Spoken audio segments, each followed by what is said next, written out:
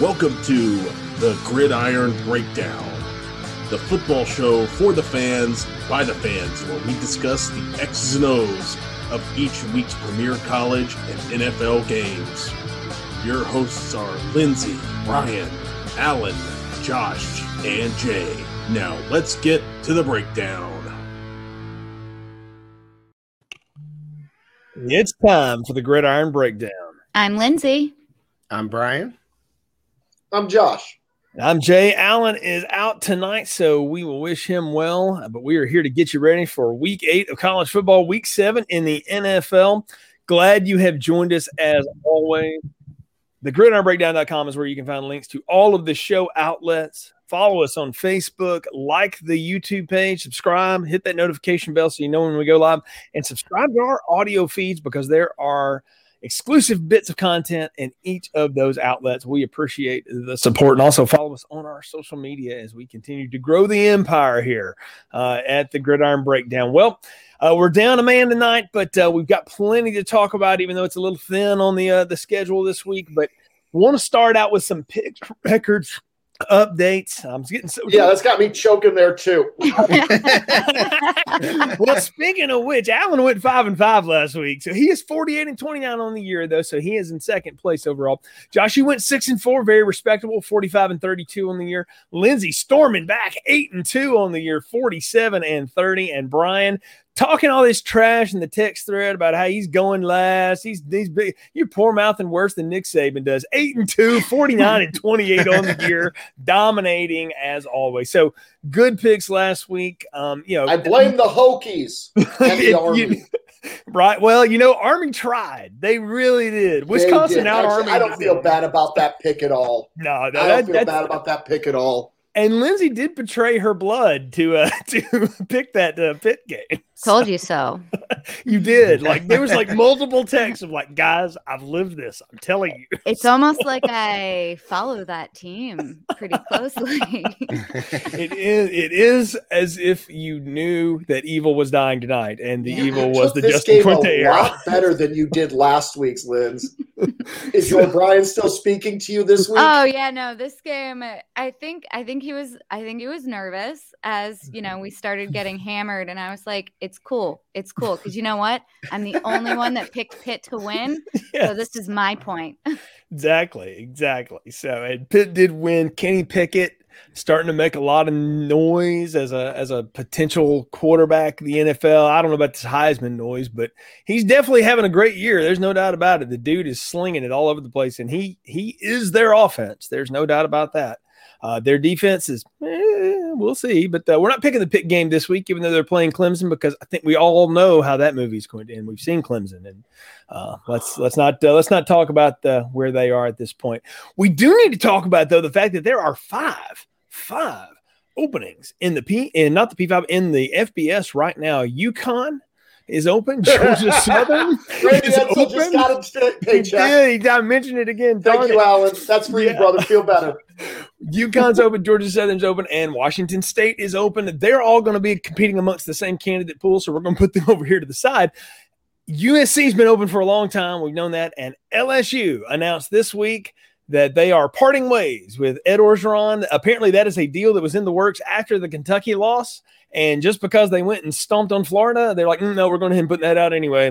He's not going to Les Miles himself into a job. Josh, you said this offline to me. Yes, you did. Yeah. So what I wanted to do, though, to start off with is talk about those two jobs, because I do think they are in the same stratosphere in terms of what they're going to be recruiting for in terms of coaches. And I wanted to get perceptions from you all about which job you think is maybe not better, but maybe which one do you think is more attractive right now? And what kind of, and don't give me a list, but what kind of thing you think they might be looking for in a coach wise. So Lindsay, I'll start with you on that one. USC versus LSU. I don't know if I can answer what they might be looking for in a coach wise. I feel like regardless of the pool, LSU is the more desirable sell here. I think that they have that. I don't know. For me, I just feel like they have a richer history. Maybe it's because I know a couple of LSU fans. And so for me, it seems like their fan base is just more loyal, I guess. Not that USC, I just don't know much about USC or their fan base. New Orleans or LSU is right in your face. And it's only like an hour from New Orleans. So if you're interested in culture at all, I feel like you've got the food. I know we're all calling it culture in New Orleans, aren't we? It's culture. Right. Let me, no, I'm going to stick with that. Okay. No, we're all. What happened in NOLA is going to stay in NOLA. Yes. But no, seriously, NOLA has all this great food and all this great music, and it's just, I don't know. It's so what's close. LA For me, got? I prefer it. Traffic. Homeless people. There might be some music and food in LA. I don't know. All right, Josh, jump on in there. You clearly have opinions. Oh, listen, everybody get comfortable. Opinions? Oh, yeah. Look, they're both great jobs. They're both great brands. USC might have a bit more prestige. You talk about the football history. There for a while, if you played halfback at USC, you won a Heisman. You know, they've had it. And you don't even have to just go back to, say, you know, the Charlie White and the Orenthal Simpson years. You know, they won some Heismans, you know, in the 21st century as well, some titles. So, you know, and you know, Linz brings up the lifestyle of nearby New Orleans. You know, Los Angeles, you know, the weather's pretty nice. You've got earthquakes instead of hurricanes, both the kind in your glass and the kind that come in the Gulf and destroy the city every few years. The other thing, though, you know, the thing with these two jobs, there's pressure at LSU, expectations at USC. What's the difference? Failing at USC is not going to get you dragged on Twitter. You won't have your character assassinated, your name defamed. You're not a target. You don't have to shelter your wife and kids because you become invisible. Yeah. The LA Coliseum is empty. Snoop Dogg and the Will Ferrell aren't on the sidelines. Now, that part may not be so bad. USC offers access to great recruiting talent and a conference that is so very up for grabs right now.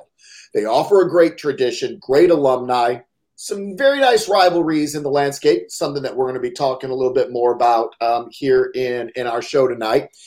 You can succeed at USC, and that success can lead to championships. It's a very attractive job. LSU, do yourselves a favor.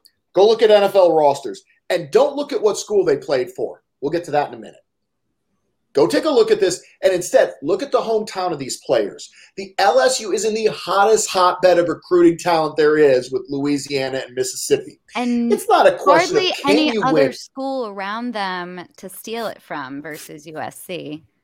I'm getting there. I'm getting there. Listen, I'm good to go. Lindsay's got me fired up now. Sorry, I'm not it's comfortable. Not a question. I should have gotten comfortable, Josh. That's on me. Yep. Go on. Get your comfort britches. Grab another pull off your beer. It's going to be good. It's not a question of, you know, can you win big at the LSU or not. It's a proven fact. You have to try not to recruit talent when you're at the LSU. The last three coaches that had the head coaching job there won national titles, and two of them might be legally retarded. They, you know, and they both might be getting, you know, sued for overseeing boorish behavior. But that's another day on Donahue. You won't just be on TV like every other team. Like right now, you know, we're all keeping our eyes as we're recording this on Coastal Carolina and App State. Those guys are on TV on a Wednesday night. When you're at the LSU, you're on prime time or in the treasured featured time slots on Saturday afternoon. Game day comes to your campus. Your fans are insane, and they are already drinking and tailgating for your first game next year in late August to early September. The kids you recruit are going to see an atmosphere that very few places on earth can hope to compete with, and you only need to be reasonably capable to be a huge success in Baton Rouge. The flip side is you absolutely better be mildly competent because neither God nor Witsec can help you or your family if you don't win at the LSU. The Cajuns are crazy. They actually think they're as good as Alabama. The SEC is a brutal conference to compete in and try and win. The hotbed of recruiting you're in, this is getting to where Lindsay was just talking about. Puck, what's up, dude? Everyone in the SEC knows all about that recruiting talent. And they're coming for it. You are going to have talent, but check this out. And Brian, I think you'll appreciate this as our NFL guy. There were a total of 363 former SEC football players. They were listed on NFL rosters for the opening weekend of 2021, up from 356 last year. At LSU, you will have the best talent. You will face the best talent. You're a hero if you win. You will be tarred, feathered, drawn, and quartered if you lose. And then the fans are going to get upset and go to work on you. Oh, and Oklahoma and Texas are on the way. Which job is easier? I think USC. Which job is better? LSU. Which one would I want? I want to be in the broadcast booth in the SEC so I can go to all these places, watch all these games, and make sure that none of you ever have to listen to Gary Danielson again. God bless me and the fine work I am doing. I'll say this about LSU and their recruiting hotbed before I toss it to you, Brian. One thing to note about them right now, they had the number 4 class 3 years ago, the number 3 class last year. They had a top 10 class right now that, is going to get rated a little bit, but they're probably still going to get a top 10 class. You get a competent, good coach in there, that's a 9 and 10 win team next year. Like it really is. That is a turnkey operation. SC, they got a good wide receiver. They had a quarterback we were kind of excited about at one point and nothing else. They had two we were excited about at one point. And that takes a minute to reset. The good news for SC is there's nowhere to go but up. Well, you can get worse, but they probably won't. Ask Arizona. Yeah, well, that's what happens when you do what they did. But yeah, I don't know. LSU definitely gets their share of guys in for sure. So now, Brian, again, we're dragging you into the college football scene, us and your oldest son. But what, just from the outside looking in, LSU, USC, perceptions, thoughts, what do you think?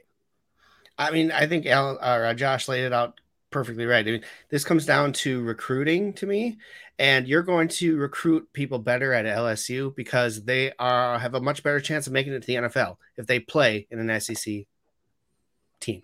Mm-hmm. So to me, I want that job because I'm going to get the top talent. None of you mentioned the real reason you want the SEC job. The buyouts are awesome. So like there you go. That too. No doubt. This is true statement. And he will tell you this if you can understand his English. Ed Orgeron was set for life when he got fired from Ole Miss 10 years ago because he hired a good financial advisor.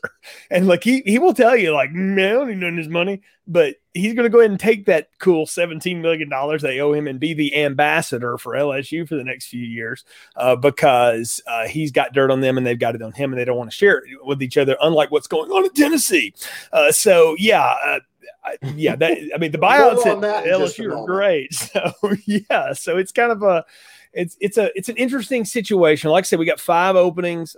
I dare say that it's not over yet. I think this carousel, the sword of Damocles is going to swing on the coaching heads this year, and a lot of it's going to happen in the ACC. And there's going to be some other ones moving as we go too. We're not done. And then as those guys get hired, the ripple effect will just happen on through. So good. We're not done talking coach openings and all that stuff, but that was a big one, and we needed to get it in the show tonight. And it's bad when you get fired after a win. Well, you knew they had you fired before that win, and to his credit, it looks pretty bad. Hathaway and I've been going back and forth offline about this, talking about it. He's like, dude, I think he's already fired. This was after the Kentucky game. And I was like, I don't know, maybe they'll let him save it. And I was the dummy that put does this change Ed's calculus after they beat Florida last week? No, the calculus test was over. It was just a matter of when they were going to put the word out. I remind you, I was told there would be no math on this test. Well, there are buyout math, and that's what matters. The answer is 17 million. Yes, quite a bit. You know what? Not to any question I've been asking lately. How about you, Lindsay? I bet you guys. Have you been asking any $17 million questions? Is it time for me to put the Patreon link up now? Let's get that going, guys. That'd be great. Ed, if you want to drop a cool meal on us, we will rename the show. But anyway, so at this point, I got no problem. I'm 44. I'll sell out tomorrow.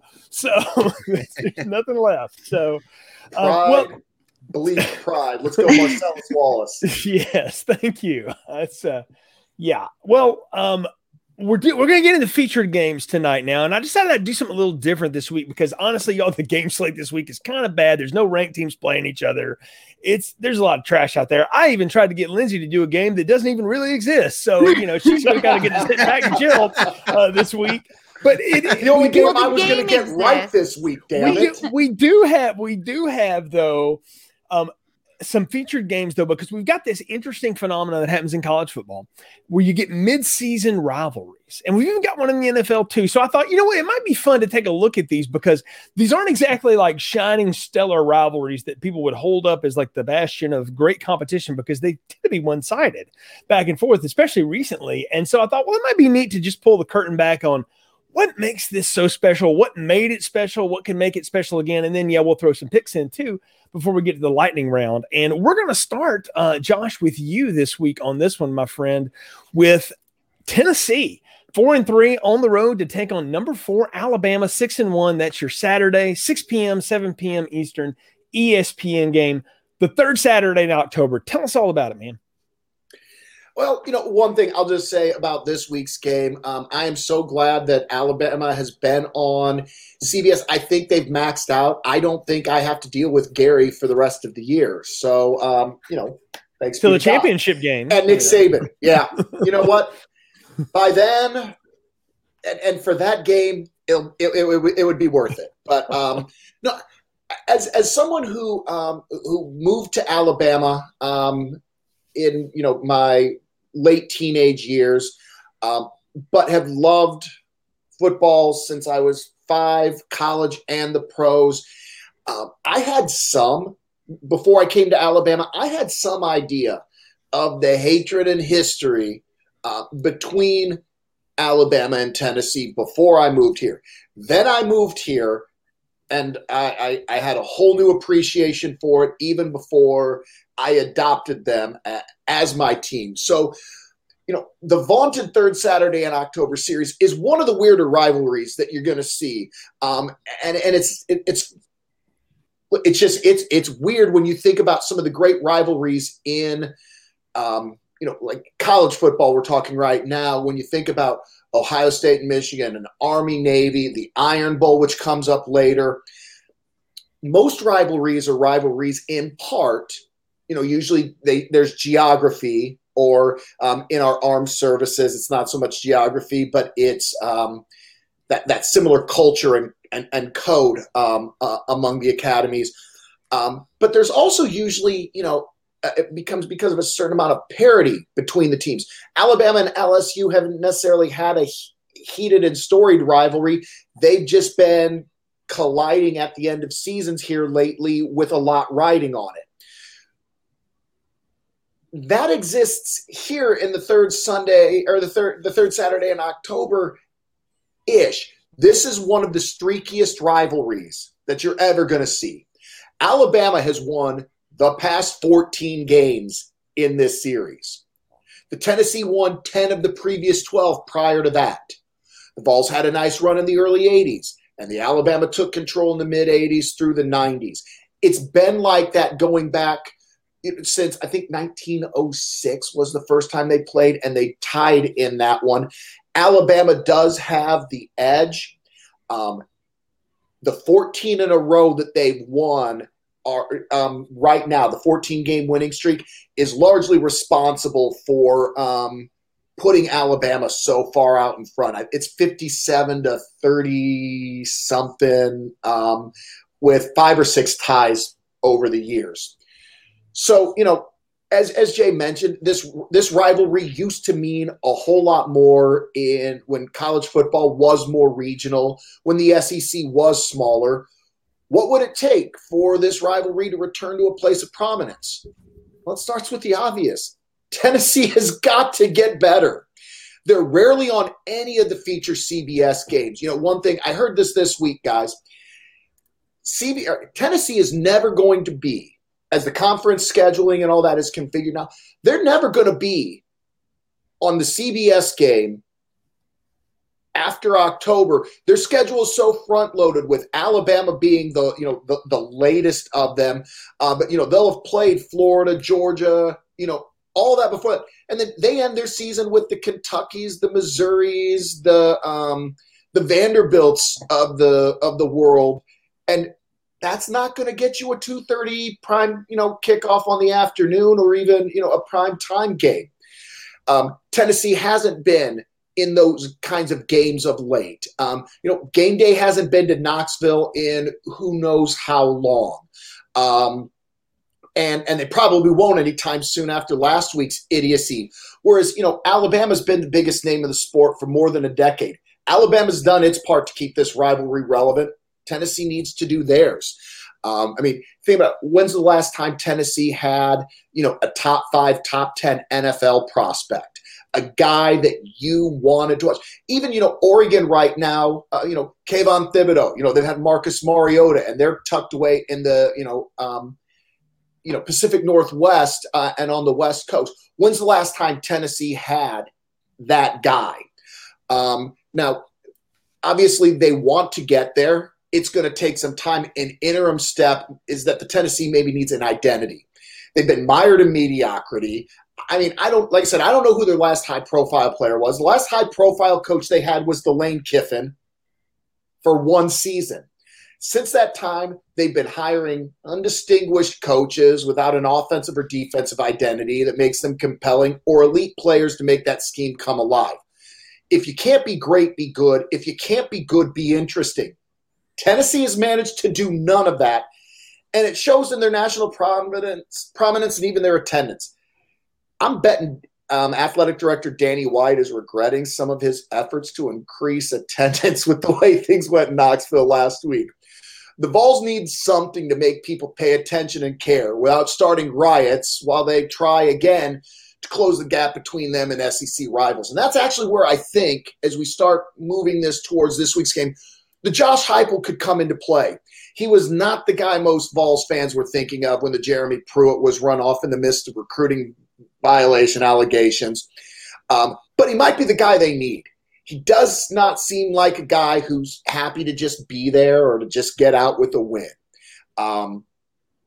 He's bringing that mentality to Knoxville might help the team achieve a little bit more than what they are while they try to create what they're trying to become. Kind of like what we're seeing, what Mel Tucker's doing at Michigan State this year, where that's not a great team, but they're winning those games. Heupel is, it's a tough task, but he seems to have been born without that sort of pleaser chip in his personality, and that kind of imperviousness could really come in handy, provided the fans don't start throwing things at him the way they did to Lane Kiffin last week. Heupel coaches with an edge. He speaks with an edge. He's got an attitude. He comes from a coaching lineage that has built some of the most explosive offenses in college football. And as we all know, offense sells tickets. It puts butts in the seats. It helps you get those better TV times. That's the type of thing it's going to take for Tennessee to do its part in making this rivalry once again take notice and come alive. And, I think Heupel's got a chance to do something there at Tennessee. As for this year, look, it'll be interesting to me to see if the Vols have been galvanized by the unfortunate spotlight they've been under since their fans' behavior last week, or if they're beleaguered by it and from losing a close game that they actually had a chance to win. Problem remains that probably isn't going to matter this week because Alabama's going to win a 15th straight, and it's likely not going to be close in Tuscaloosa, kids. All right. I think I know the panel here. Alan also picking Alabama in this one. We'll do it for posterity's sake, though. Brian, any upsets in your bag this week? There are, but not here. Is Peyton Manning the last high-profile Tennessee guy from 98? Maybe. Could be. I don't know anyone else. Yeah, I'm trying to think what Peerless Price was after that. He was good, so he played the NFL for half a minute. First round, but I don't know. Yeah. Anyway, go ahead. Yeah, I'm picking Bama here, 42-27. All right, Lindsay, who you got? Yep, no upsets in my book. Well, not here again. Going with Brian. Yeah, I like Alabama for this one too. Good stuff, Josh, and I agree with a lot of what you said there. Tennessee needs to start doing their part. Well, I'm going to pinch hit for Alan. I'm not giving picks, but I am going to talk about USC 3-3 on the road to take on number 13 Notre Dame 5-1. That's your Saturday 6:30 p.m., 7:30 p.m. Eastern NBC game of the week. As it usually is, this rivalry game when it's played in Notre Dame is always the second or third Saturday in October. When it's in Thanksgiving weekend, they do it out in sunny California. So, Alan was nice enough to share a few notes with me here and some things he put together. I think it's neat to talk about this game because it's been played every year from 1926 till now, with the two exceptions of World War II and last year with the pandemic when the Pac-12 canceled all non-conference games. These teams have a load of championships. The NCAA recognizes 13 for Notre Dame, 9 for USC. I don't even know if that counts the one that they tried to take back, so maybe it's 10. Who knows? They also are known for All-Americans. You got 101 historically for Notre Dame, 80 for USC, 52 college football Hall of Famers for the Domers, 35 for the Trojans, and in the Pro Football Hall of Fame, 13 for Notre Dame, 12 for USC. That's darn impressive, y'all. Sometimes conferences can't get 10 people in the Pro Football Hall of Fame, so the fact that these two teams are double digits with both is impressive. Highest number of players taken in the NFL draft from any rivalry game known to humankind. USC's had 502 taken, Notre Dame 495. No rivalry in college accounts for nearly that many combined honors. That's pretty slick. Now, that also includes a run of about 400 Notre Dame quarterbacks that totally got overdrafted, but we're going to leave that on the side note for tonight. That's about what the SEC puts in the draft every year. That's true. That's true. As you pointed out in the opening segment, John. But no, I mean, that is wild for just two teams like that to have that many guys that have gone on to play. That's a crazy statistic, and I didn't know that. Yeah, and like the Tennessee-Alabama game, this has been a streaky series domination series. So USC went 12-2-2 from 67 to 82 in this one. Notre Dame went 11-0-1 from 83 to 95 in there, and then USC had an 8-0 run from 2002 to 2009, the Pete Carroll eras. They also like to play spoiler to each other's seasons too. Undefeated Notre Dame has defeated USC in the Coliseum in 1988. The Irish also spoiled Trojan campaigns as far back as the 40s and the 50s. And then they even beat a number one ranked USC team, or they tied them, which got counted like a loss in 1968, and it knocked them behind Ohio State. So now we've got real reason to hate Notre Dame because they let Ohio State have a trophy. But USC's done it. Push where the Irish, Charlie Weiss nearly knocked off one of Pete Carroll during that run, which was a crazy game. 5 times the Trojans have spoiled the Irish title hopes, from 38, 64, 70, 80, and then 1948 as well. Let Michigan go ahead and get a championship in there too. So these teams have gone back and forth, and I just took the last 10 years too. And right now Notre Dame is owning this series. They are 7-3 in the last 10 years. 2011, USC won. Then Notre Dame won 2 in a row, a couple close games. Then in 2014, USC blew them away, 49-14. Big win, right? Notre Dame turned around and won the next year by 10 points. SC beat them by 18 the next year. And then the last 3 have been all Notre Dame. They really have. Notre Dame won 49-14 in 2017, 24-17 in 2018, and 30-27 in 2019. So closer games there, the last 2. And then obviously they didn't play last year. So all of that said, is what makes this thing special? Well, I think it's really the history of it. Is the thing you got to know about this game is that USC was one of the only teams that would play Notre Dame when Notre Dame was getting established and when they were really building their thing. So many teams, there was so much bias against Notre Dame, really anti-Catholic biases, where a lot of that is rooted from. But it was also because Notre Dame beat everybody so bad, nobody wanted to play them across the country.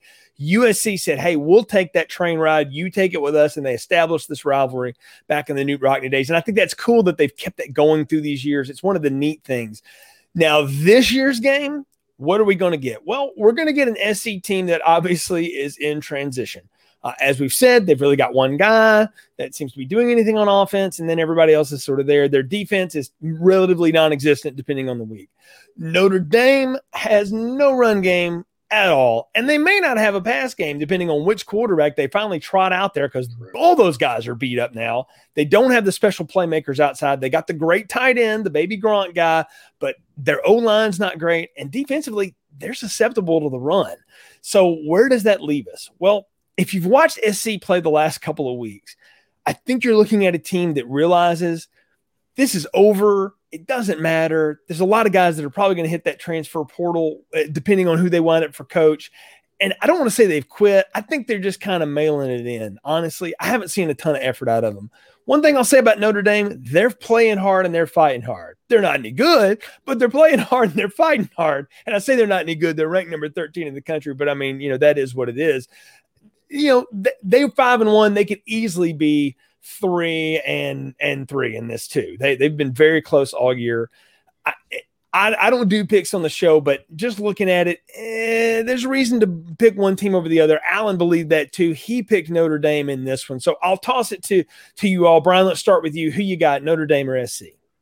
I don't like either of these teams, really. I think Notre Dame's record, 5-1, is kind of a joke. So I'm going to pick them to win, but I think it's going to be close. I got them at 28-24. All right. Lindsay, what do you say? Cool. I have Notre Dame winning too, but not as close as Brian. I have them 37-21. All right. And Josh, round us out.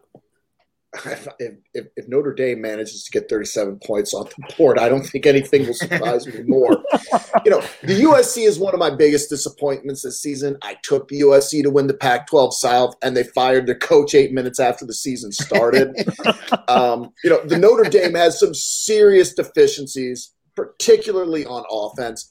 The defense is good. Their safety, I'm blanking on his name. I had it a minute ago. They've got some good players. I think the biggest thing with Notre Dame this year is they lost so much from last year. But Brian Kelly and staff are doing a great job. The luck of the Irish is sort of a mystique there. There's also no real substitute for, playing hard and staying in those games, when Florida State made the comeback, even though Florida State is even worse than either of these two teams are this year. And, surviving against, Wisconsin and so on down the line. I don't think I agree with all of you guys. Notre Dame's not particularly good, but they're playing hard. They're playing together. And so I think that I'll take them to ward off the Trojans in South Bend in a close one.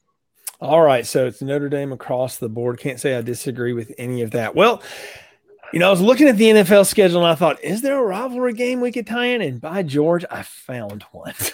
Brian, this is your featured game of the week. The New York Jets, Gang Green, 1-4. On the road to take on the New England Patriots, 2-4. That's your 12 noon, 1 p.m. CBS game if you're unlucky enough to be in that market. Tell us about the rivalry between the Jets and the Patriots, though, my friend. I will tell you that when I found out I was doing this game, I asked the question, the Jets actually have a rival?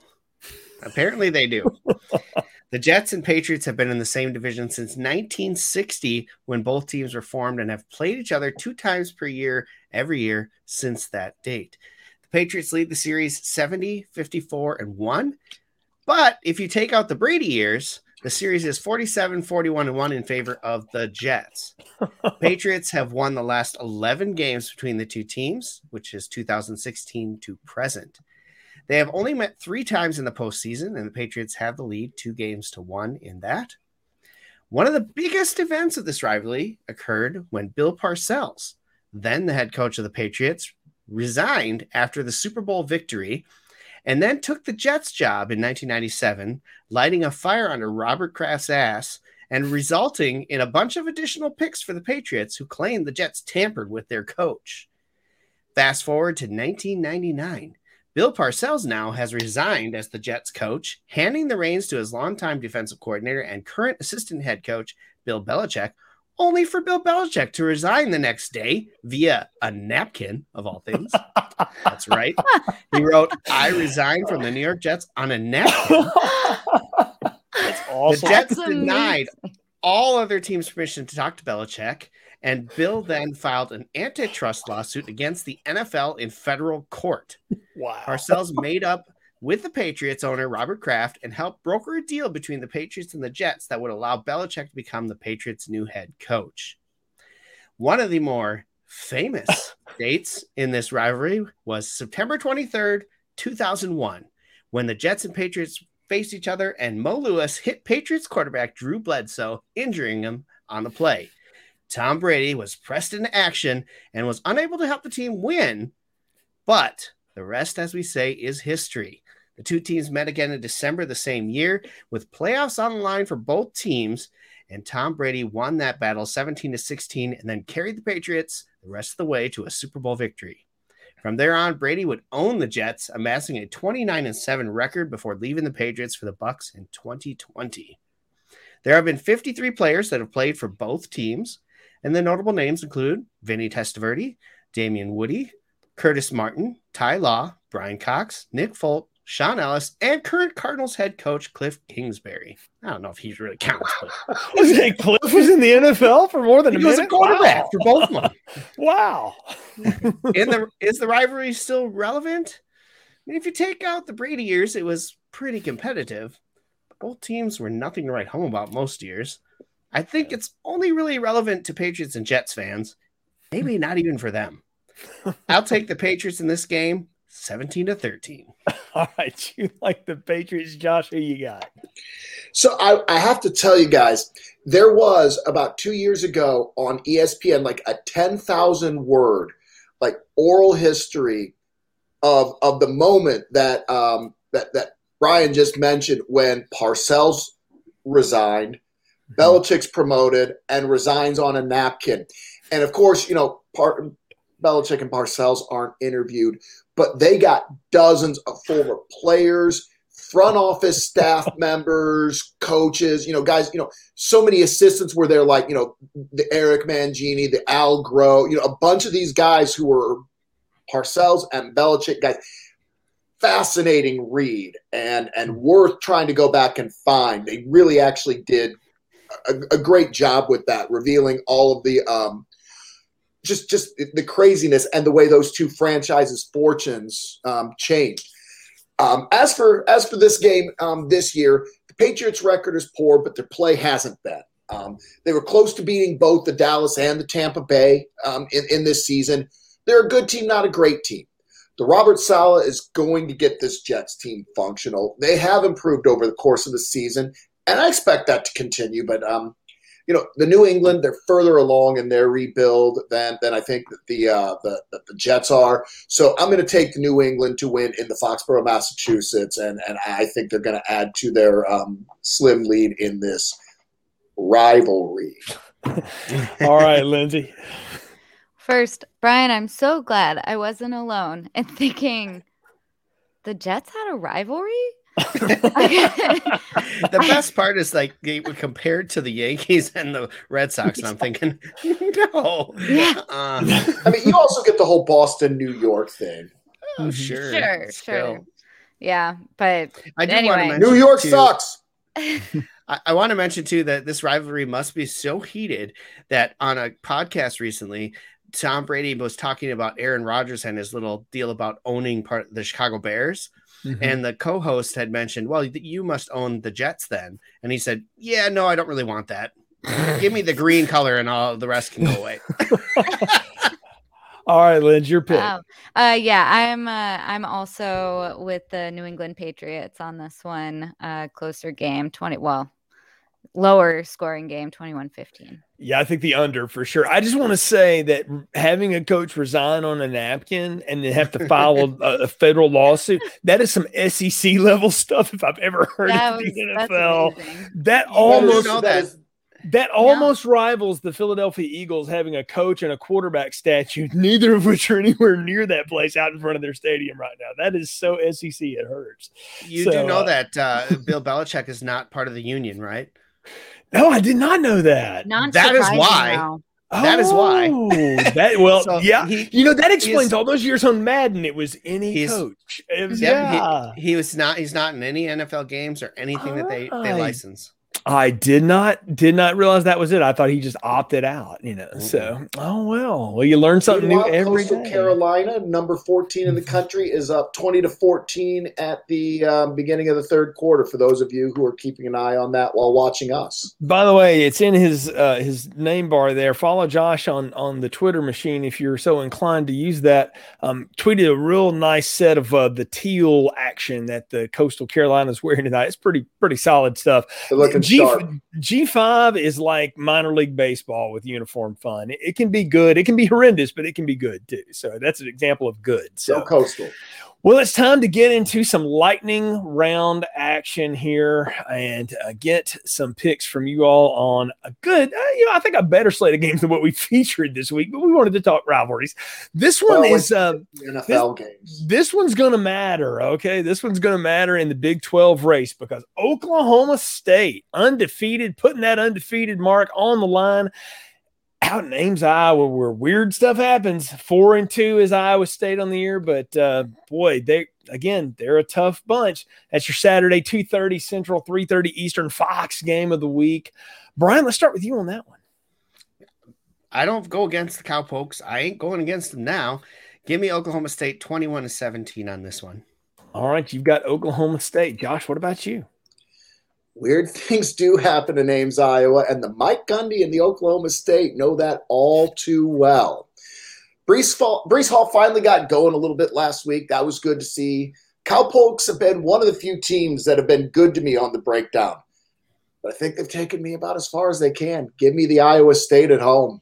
All right, Josh taking Iowa State. Let you know, Alan also took Iowa State, Josh. So, Lindsay, who you got? Wow. All right, well, look.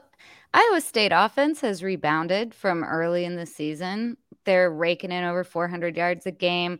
They're also fifth in pass defense and third in overall defense, in case anyone is keeping score there. But here's the thing. Oklahoma defense and that pass rush is still going to be tough to go up against, and Jaylen Warren is on fire with 4 100-yard games in a row, including a 193-yard game against Texas Longhorns. It's probably not going to be fun for Oklahoma State. Weird things do happen in Iowa, but I still like Oklahoma State to win 27-23. All right, so split panel it is. I like it. Fun stuff in the Big 12. That's definitely one to check out. I'm going to be flipping between that and this next game for sure this Saturday because it's Pac-12 time, or as Josh Hathaway fed me in the pregame talk-up, it could be a revenge of the chip game here as Oregon, 5-1, is on the road to take on the UCLA Bruins, who are 5-2. These teams fighting for their spots in the Pac-12 races, even though they're in different divisions. They can't take another loss. Again, that's your Saturday 2:30, 3:30 ABC game of the week. And Josh, we'll start with you on this one. Chip Kelly is going to put the final nail in the playoff hopes of his former team. I like quarterback Dorian Thompson-Robinson. I like the Zach Charbonnet at running back a lot. I don't know why. I've gotten to watch them play a couple times this year. I like this year's Bruins team. They've got a lot of experience. They're playing at home. Mario Cristobal's done as good a job as you can under some just tough circumstances that have happened at Oregon, starting with, Kayvon Thibodeau getting hurt in the very first game. They didn't look very good in that, and then everything was riding high when they went out to the Ohio State and beat the Buckeyes. But they have sustained some critical injuries. Now, all-world pass rusher Kayvon Thibodeau is back in action for the Ducks. But I don't think he's going to be enough. They haven't replaced the offense that left when C.J. Verdell got hurt. Give me the Bruins. Give me the UCLA at home. I think they're going to get this one. All right. You've got the Bruins. Lindsay, what do you say?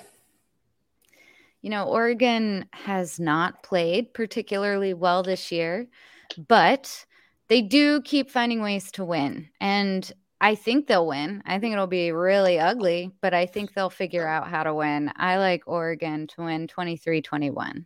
All right. Brian, what about you? Yeah, I don't like how Oregon's playing, so I'm picking the home team here as well. I think UCLA is going to pull out a win 32-28. App State just took the lead, by the way. Oh, okay. So Damn that's getting nation. close.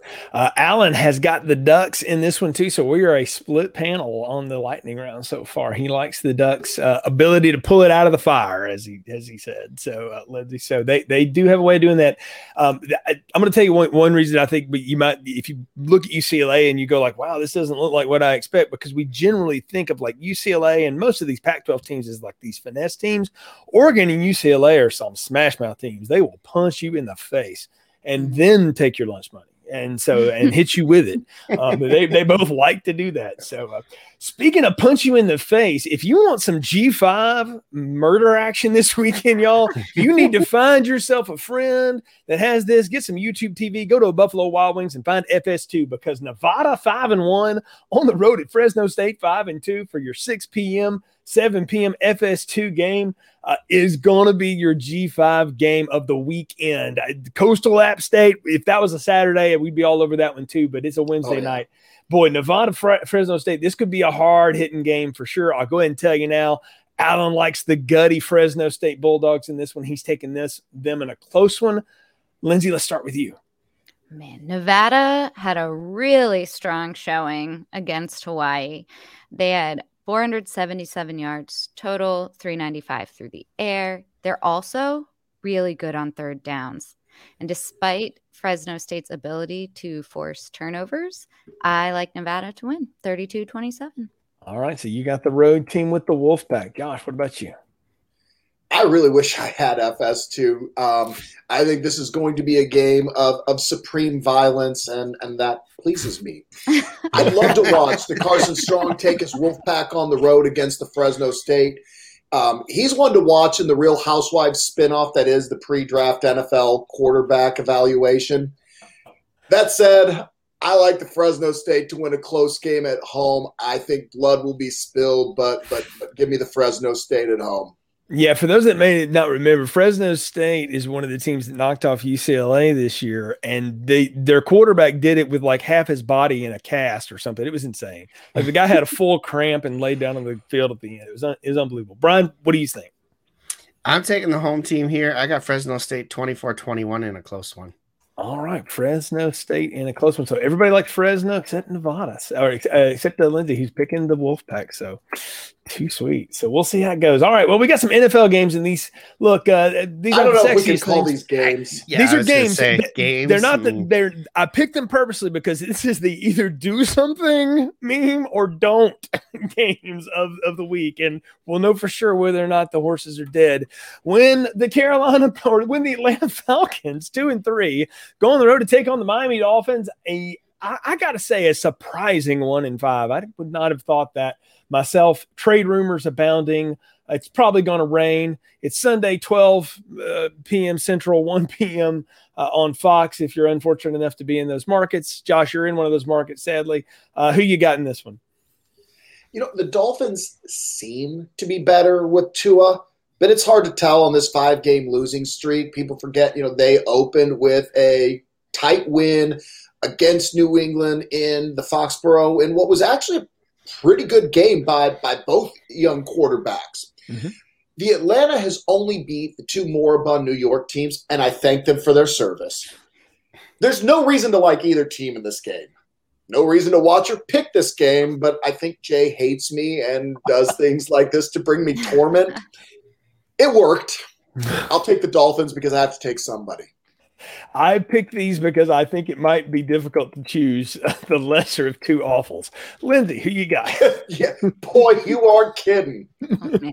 Well, Dolphins do lead this series 9-4, but they are currently 29th in points per game and 29th in points allowed per game. Oh, and they are 30th in yards on offense and defense.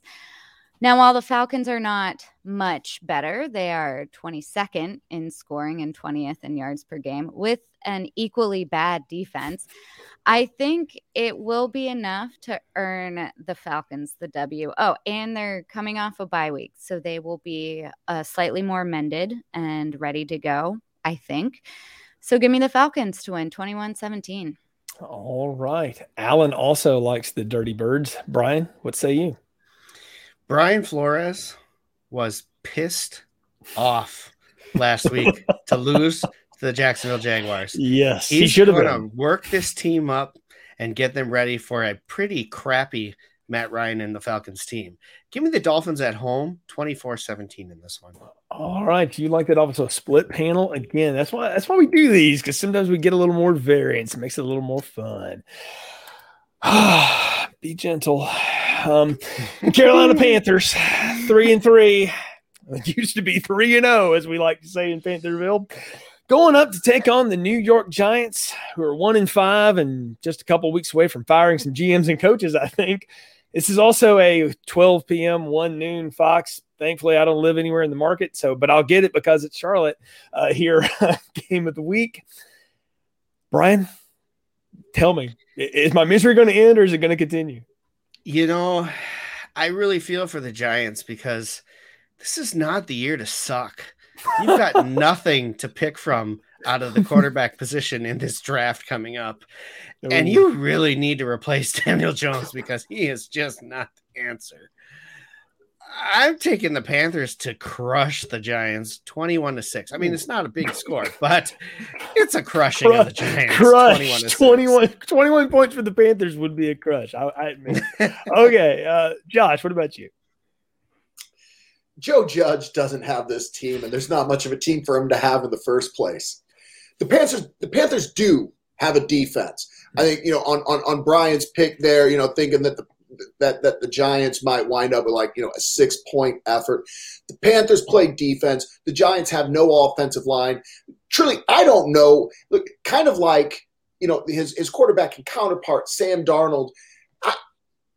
I'm not inclined to say that I think Daniel Jones is all that good, but the malpractice of the offensive line that loiters in front of him makes him really tough to evaluate. And so, I don't know, but, in this week's matchup, he's going to be facing a damn good defense. And the aforementioned Sam Darnold, is showing signs that he might be at least a valid NFL quarterback. I think that Joe Brady's doing a good job with him, despite the fact that, all world gadget man Christian McCaffrey is you just don't know if he's going to be in the lineup from week to week. But they're finding a way to get some points without just a ton to work with. So I think Brian's score is actually pretty close. I think Carolina's going to get into the end zone a couple of times. I don't think the Giants will, so I'll take the Carolina. I think they're going to get back on the they're going to end this 3-game losing streak and get back on the winning trail. All right, Lindsay. Urban Meyer has more of his team than Joe Judge has of his. Ooh. You know what? That's actually that would be an interesting topic of conversation. Who's got more credibility in their locker room right now, the Urban Meyer or the Joe Judge? Go ahead, Liz. That's even a question right now is shocking. Sorry. I think I'm in agreement. Panthers defense are looking pretty good, and they need to be, especially with Darnold having a tough game here and there, especially against the Vikings. If Darnold can get his act together for this game, honestly, maybe even if he can't, I still think the Panthers should be able to win this one. Give me Carolina to win 24-17. Well, I just want all of you to know that Alan said, I just woke up feeling dangerous. I don't know. Something tells me the Giants rally can get it done. I don't trust that offense from Carolina. And I said, okay, I hope you feel better tomorrow. So he's picking the Giants. We're going to blame it on the migraine, man. That's got to be it. So, well, the last NFL game that we'll talk about this week, the Indianapolis Colts 2-4 got to rescue this season that's tail spinning quickly, and they got to go to the West Coast to do it, to take on the San Francisco 49ers. Once again, a mash unit at 2-3. That's your 7:20, 8:20 NBC game on Sunday night. I don't know. It could be a coin flipper. I'll go ahead and tell y'all, Alan thinks the home team in this one simply because of the home team. He likes the Niners in this one. Lindsay, what do you say? Oh, man. Well, Colts do lead this all-time 26-19. So they've been playing since 1950. Figured I'd throw that in there since we're talking through rivalries this week. Fair enough. But these two teams have not met since 2017. Colts are coming off a pretty big win, so they should be fairly confident. 49ers coming off a bye, so they should be well rested. But also worth mentioning, they are coming off a loss to the Cardinals before the bye, in which they held the Cardinals to 17 points, which is Arizona's lowest all season. That's nothing to shake a stick at, if I think that's the right phrase. One of those. Evil dies tonight. I don't know. Anyway, despite the Colts' recent performance, I think I like the home field advantage for the 49ers too, and I'm with Alan. That's pretty much the only thing that went into me picking them. So give me San Francisco to win 27-23. Josh, are you going to San Francisco with flowers in your hair, or are you hanging around St. Elmo's Steakhouse? Look, I'm lovely. I am so glad that we are renewing the hostilities, the vaunted rivalry of the Indianapolis Colts and the San Francisco 49ers. I can't believe it's been since 2017 since we got these teams on a field together. Yeah. And I can't wait to see this one. Look, Lindsay actually, hit something here. Yes, the Colts are coming off of a big win, and I'm bully for them. But the Niners went to the desert, held Arizona to 17. Some quarterback injury issues, kind of hampered them. This 49ers defense can play. I like defense. I like defense at home. I think they can get to Carson Wentz. And yeah, he had a good game last week. But Carson Wentz is utterly unreliable other than for his unpredictability and his penchant for giving the football to the other team.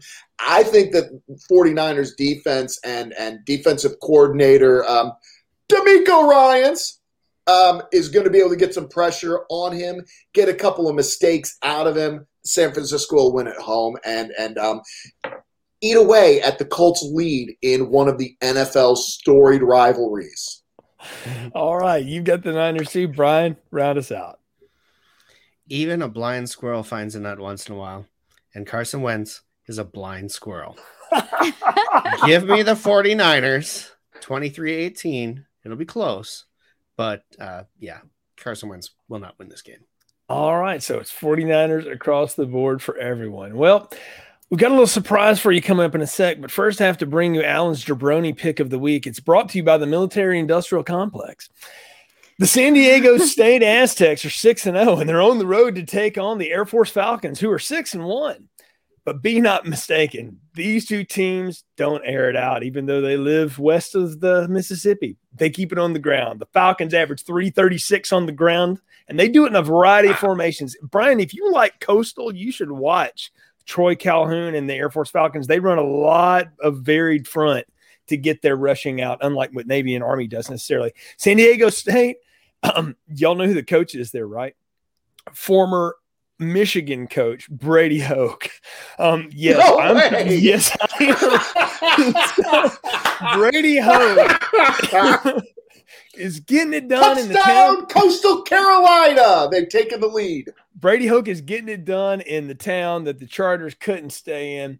They're getting 215 on the ground. Neither team likes to throw it. San Diego State does a little bit more than Air Force. It's like 129 to 79. But the Aztecs might be undefeated. But as Brian likes to say, don't go into the military's backyard and think you're walking out of the Crystal Palace with anything but some sore feelings. Give the Falcons the win. San Diego State and Brady Hoke, you're the jabroni this week. So that's it. But I got a little note from my producer that says Lindsay wants in on some of this action this week. So what do you got?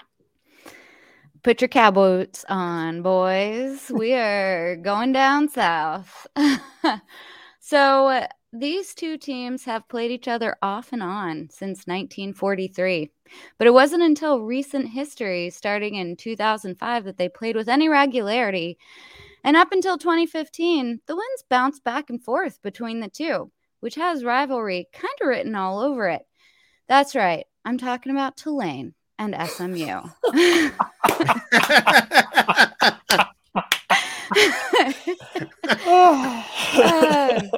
Now, Tulane has had a rough go of it this year. Fair enough to say. Look, they're currently in last place in conference standing and on a 4-game losing streak Luckily, they're coming off a bye week because their next 2 games are going to be Where brutal. do they hang out for their bye week? Is there any power in New Orleans right now? They are back home. home and settled. Thank God I'm for that. getting there, Josh. Get comfortable. Put your comfy pants on. Go. Meanwhile, SMU is sitting on top of the AAC in total offense, 511 yards per game, and passing yards per game, 315, 16 or so. And they are making significant improvements defensively every game. Now, I want to remind everyone that Tulane, as Josh alluded to, was displaced at the beginning of the season due to Hurricane Ida. Now, that's gotta shake things up for a team, right? No team is going to perform at their best shifting around like that. They've been back and settled at home now, though, for about a month and back into the general routine. Now, I mentioned earlier that up until 2015, the wins between these two teams bounced back and forth. In 2015, that is when the winning streak for the Mustangs began, winning the last 6 contests against Tulane. Here's the thing, though. 4 of those wins have been by 4 points or less. And that score also has rivalry written all over it. And maybe I'm going out on a limb here. Hear me out. This is the jabroni. If 2 teams are playing that close, that consistently, that's a good matchup. Those matchups become charged with emotion, especially when the winning team is no guarantee.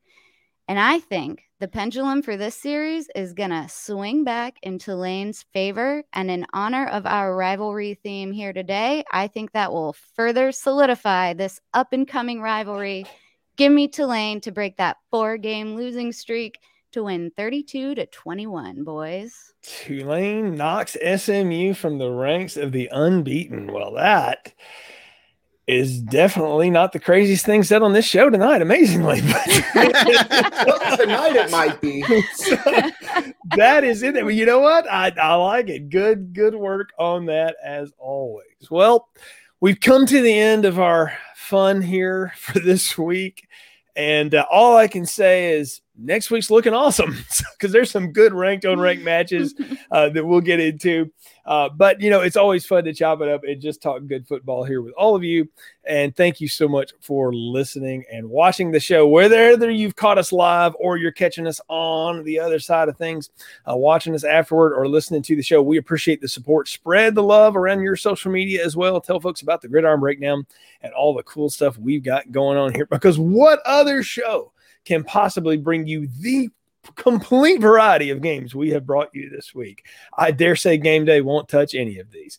So we'll most maybe shows like to focus on the good games.